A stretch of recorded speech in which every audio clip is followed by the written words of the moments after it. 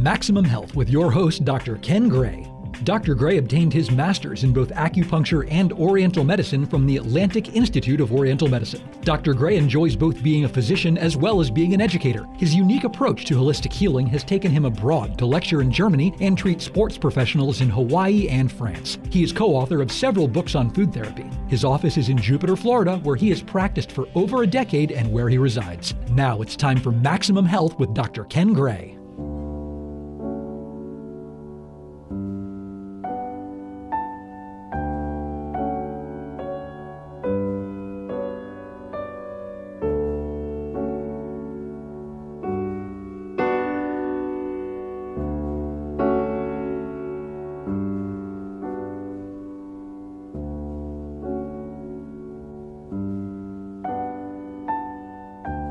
Welcome back, everyone. This is Maximum Health Radio, Quality Living, with yours truly, Dr. Ken Gray, holistic physician.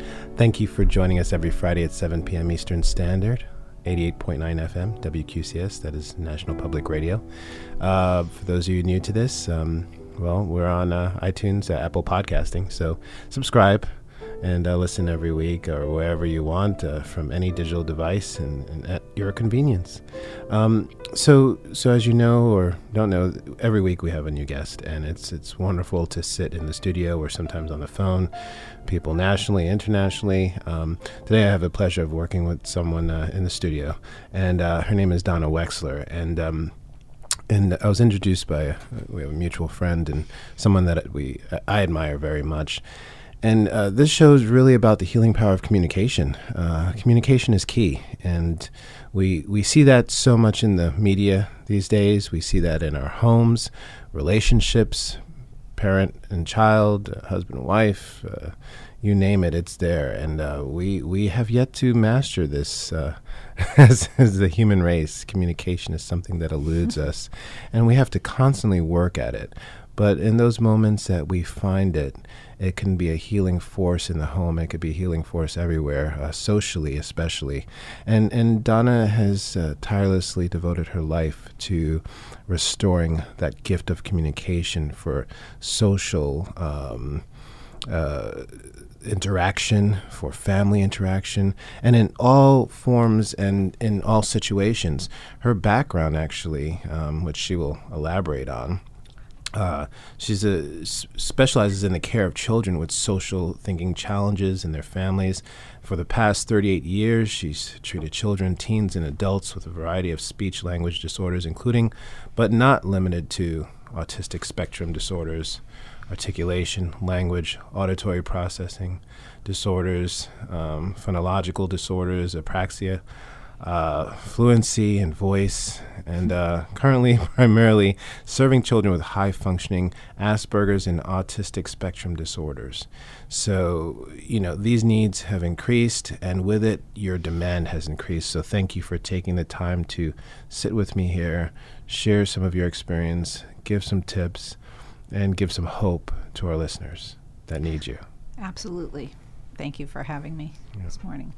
So what got you into this field? I started out in 1970. I took a course in special needs in undergraduate, and my passion was ignited right there, and I knew that was what I wanted to do. And so it's been a long journey. Actually, this is my 48th year of practice. Wow. So this bio needs to be updated. Yes, it does. After I became a speech pathologist, I had a son with a disability. And that was also, touched your heart, yeah. Touched my heart and made me really passionate about finding out more about communication. And of course, communication, as you said, is not only with children, but it's with spouses and everyone in your life. Yeah. And you think that, I'm a communication specialist for 48 years, that I would be able to communicate really well. And sometimes my spouse and I can't do that. Right. So, yeah, it's a challenge. Anyway, and I have a son who can't say more than about 20 words.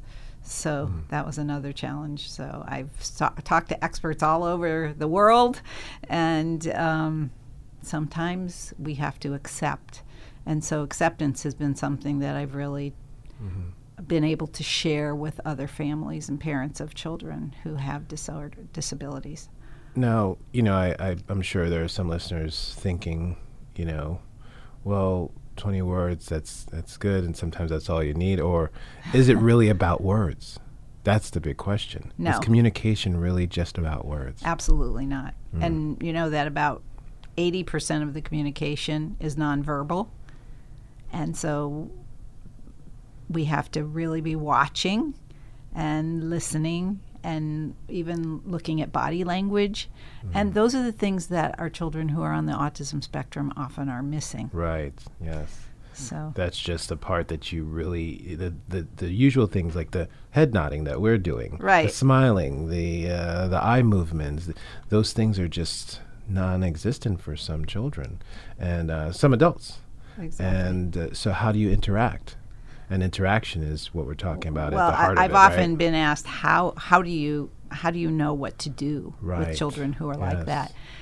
And there are many programs out there, Sunrise and Relation Developmental Intervention, a lot of different programs for autism where we are taught to just be. And I was just listening That's to strong. a meditation this morning. Ram Dass said, be here now.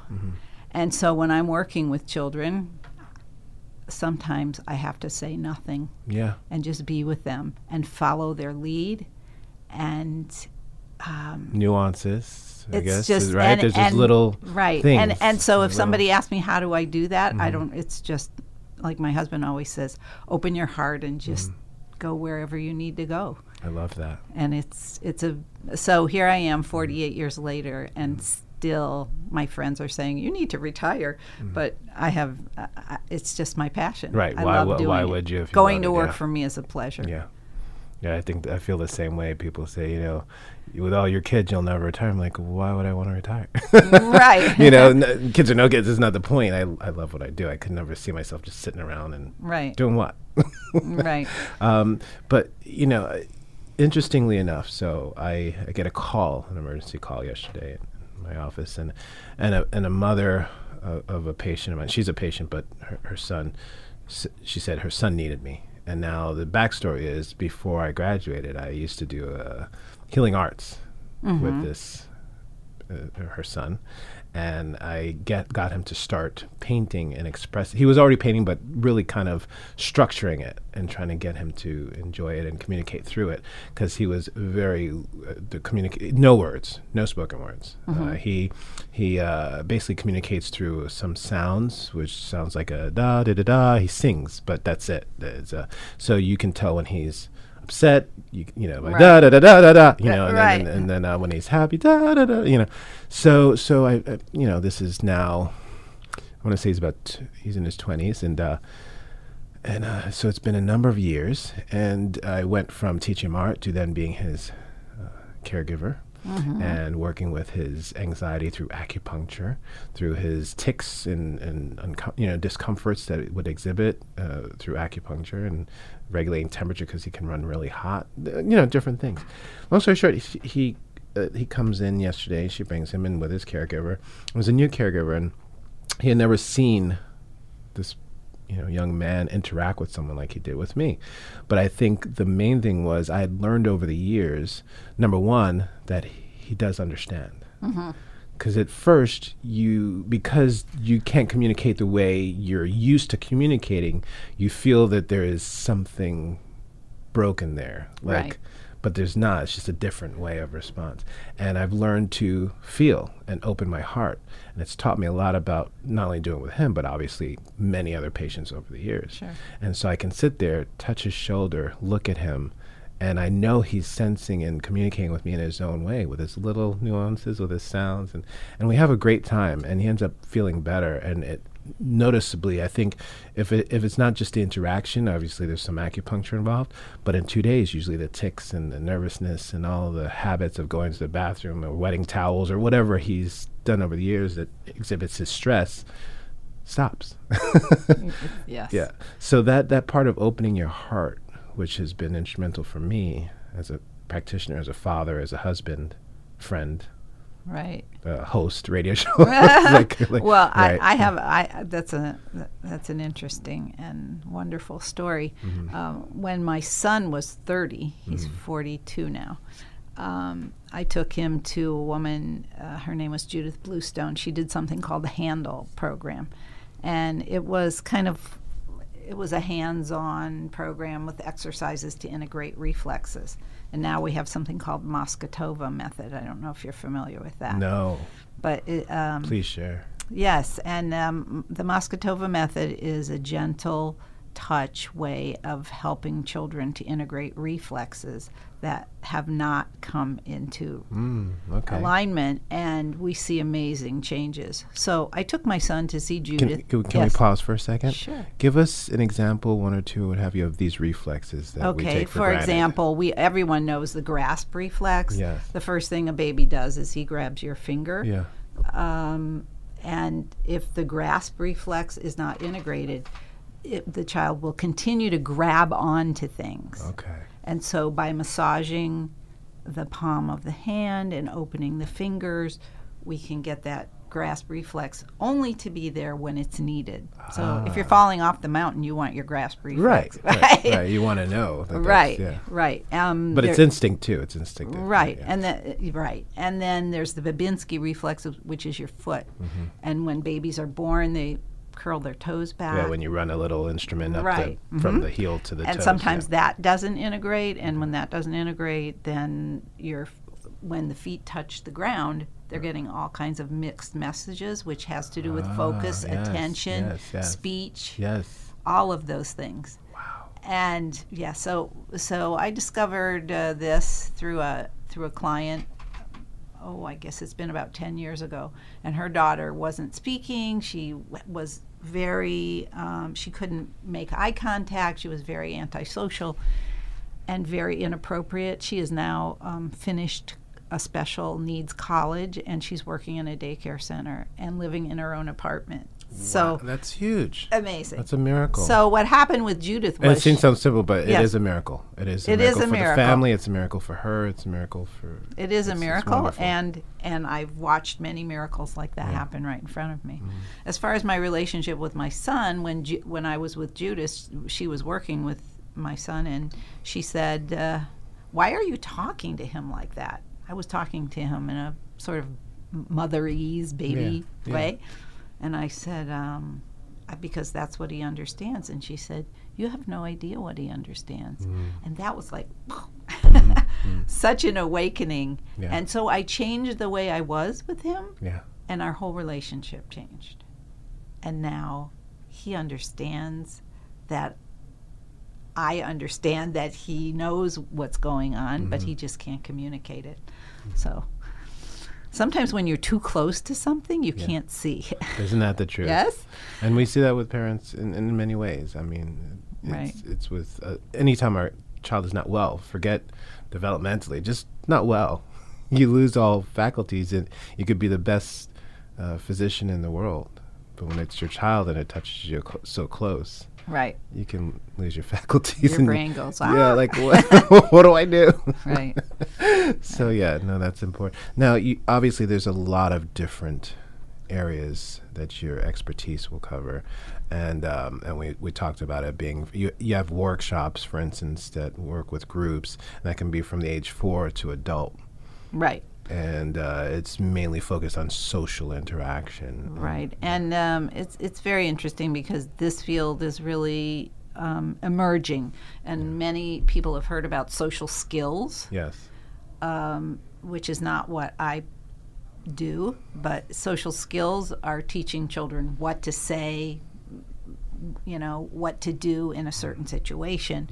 What I try to focus on is something called social thinking, which is really cognitive behavioral therapy, and we teach children how to think. So when I come in here, I'm not going to speak with you the way I would speak with my students, because it's a whole different situation, right? And look at you like, what the heck? Well, we call that, you would have uncomfortable thoughts about me.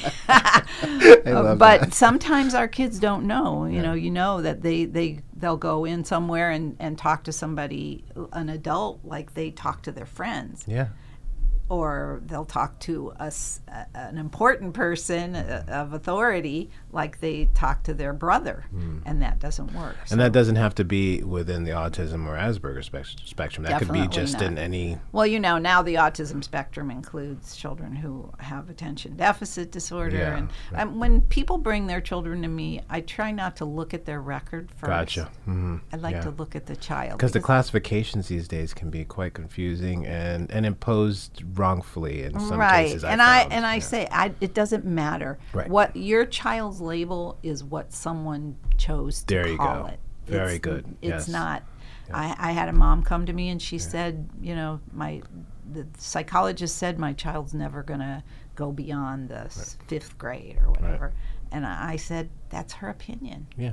Exactly. I don't. That's based on her experience, her life, her limitations, right. Not your child and you not know what? Yeah. None of us know that. No. The longer I not. do this, the more I know I don't know. So right? thank God for you. No, that's so because I get the same thing. People, parents bring their children to me. Oh, my daughter has ADHD, anxiety disorder, all these labels they start throwing out. I says, wait, back up. What's wrong? And I'll talk to the child or the teenager. Right. What's your problem? Well, I have problems sleeping. I have problems. Okay, what's your diet like? Well, you start getting all the backstory. I don't get to eat much. I snack on candy bars, sugar. Oh, okay. Do you exercise? No. So it comes out, and then the parent chimes in. Well, she won't eat her veggies. She won't. And then you get all of this idea of, okay, well, this is what's equaling. It's cause and effect. Right. So forget the labeling. Let's change. Let's look at who is here and what's happening. Exactly. Right. Let's see how we can change the cause and effects situation. And if we can do that, we can improve. And that's basically what you're doing. You're looking at the details and saying, okay, let's shift this, let's shift that, and then the outcome will be totally different. Right. Because predisposition did not equal right? A guarantee of the outcome. Right. Just a predisposition. And, going back to my son, they told me my son was never going to walk. He was never going to be potty trained. Right. He was, and for about 5 minutes, I crawled under my covers. And right. then how am I going to deal with this? And then I was like, okay. Right. So he was potty trained at 18. Right. And he walked at, I don't know, about 12. Mm-hmm. Mm-hmm. So, yeah. So that was someone's potty opinion. Trained at 18 years. Wow. It took a long time, but I don't, There's a lot of diapers. We don't do it. Yes, it was. That's a parent joke. But no, so with the social skills, okay, and going back into that, a lot of it's learned too. So then you look at the home. Right. And the interaction. I know parents that won't take out their children to eat for many years, not giving them the opportunity to learn public manners versus, and at home they're not staying together either. So right, there's that type of social interaction where you see families, they're just not doing it at home, and they just don't know how anymore to teach their children. We have to give the children the experience. Right. So a lot of times we will take.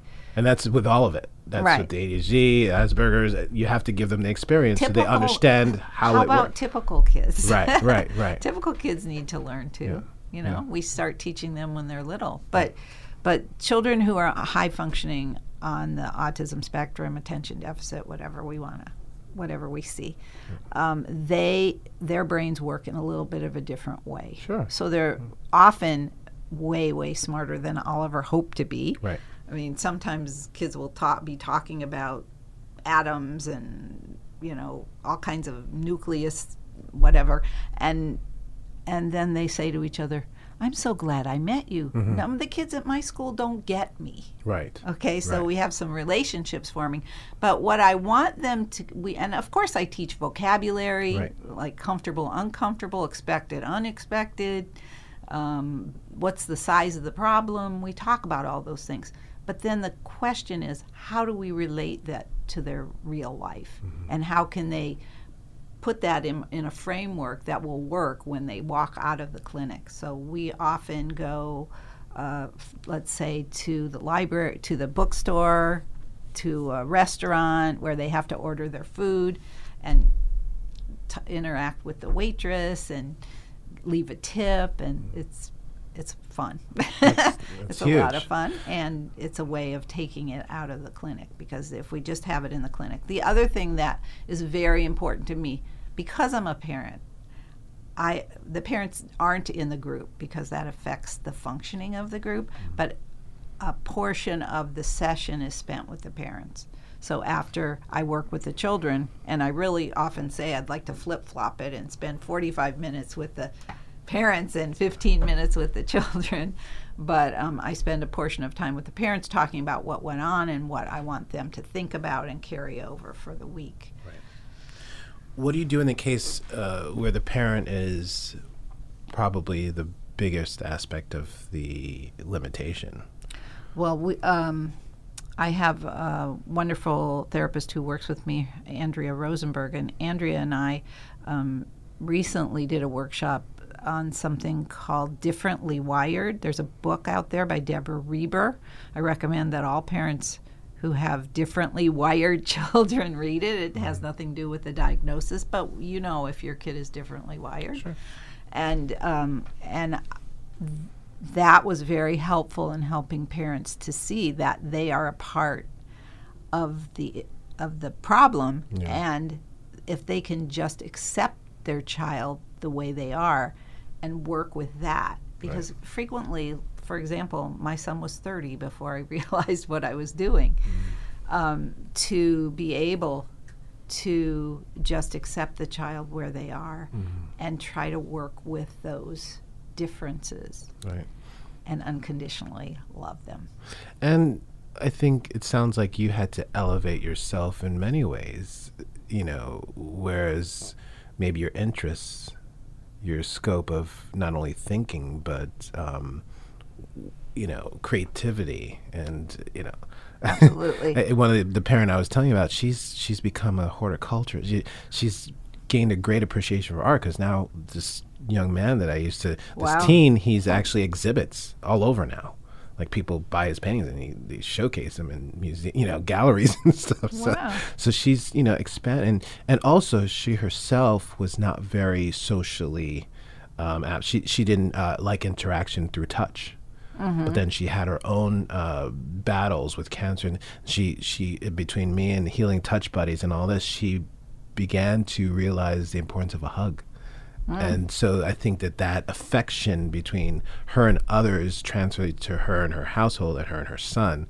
And then he's more affectionate. He hugs more, And I often think about a person I heard speak many years ago, and he said, having a person in your family who is differently wired is like living life on a waterbed. One person is affected, it affects everybody. Everybody moves, everybody is affected by that, and so yes.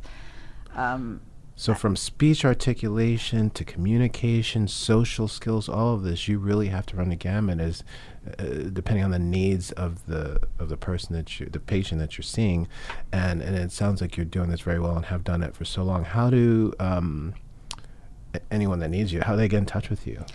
I have an office in Jupiter, and my phone number is 561-691-1911, or they can reach me at Wexler, Donna, B as in boy, @gmail.com. Right, and you have a nice website, too. It's very informative. You have a lot going on there. It's letscommunicate.com. Letscommunicate.com. Thank you for reminding me. Yeah, no, it's a wonderful website. I was able to find out a lot about you and the programs, and I think it's very supportive.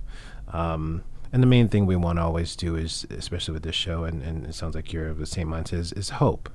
It's not pointing the finger. It's not this is bad, this is good, wrong or right. Let's do better always. And there's always hope when you have knowledge, when you have help, experienced people with you, and kind. You're kind and compassionate because you've gone through it, and therefore I think I do understand a little bit better. But I think if I can give any family anything, it's hope because of what I've been through. Yes. Thank you so much. Thank you so much for having me. Oh, thank you, Donna Wexler. This has been another Maximum Health Quality Living with yours truly, Dr. Ken Gray. Just a quick shout out to our friends at Oasis. The world's best golfers, including John Daly, Bernhard Langer and Freddie Couples are back in Boca Raton for the Oasis Championships, February 8th through 10th at the Old Course at Broken Sound. For tickets, visit oasischampionship.com. The Oasis Championship has raised over $2 million for the Boca Regional Hospital. See you next time. I don't care what nobody says.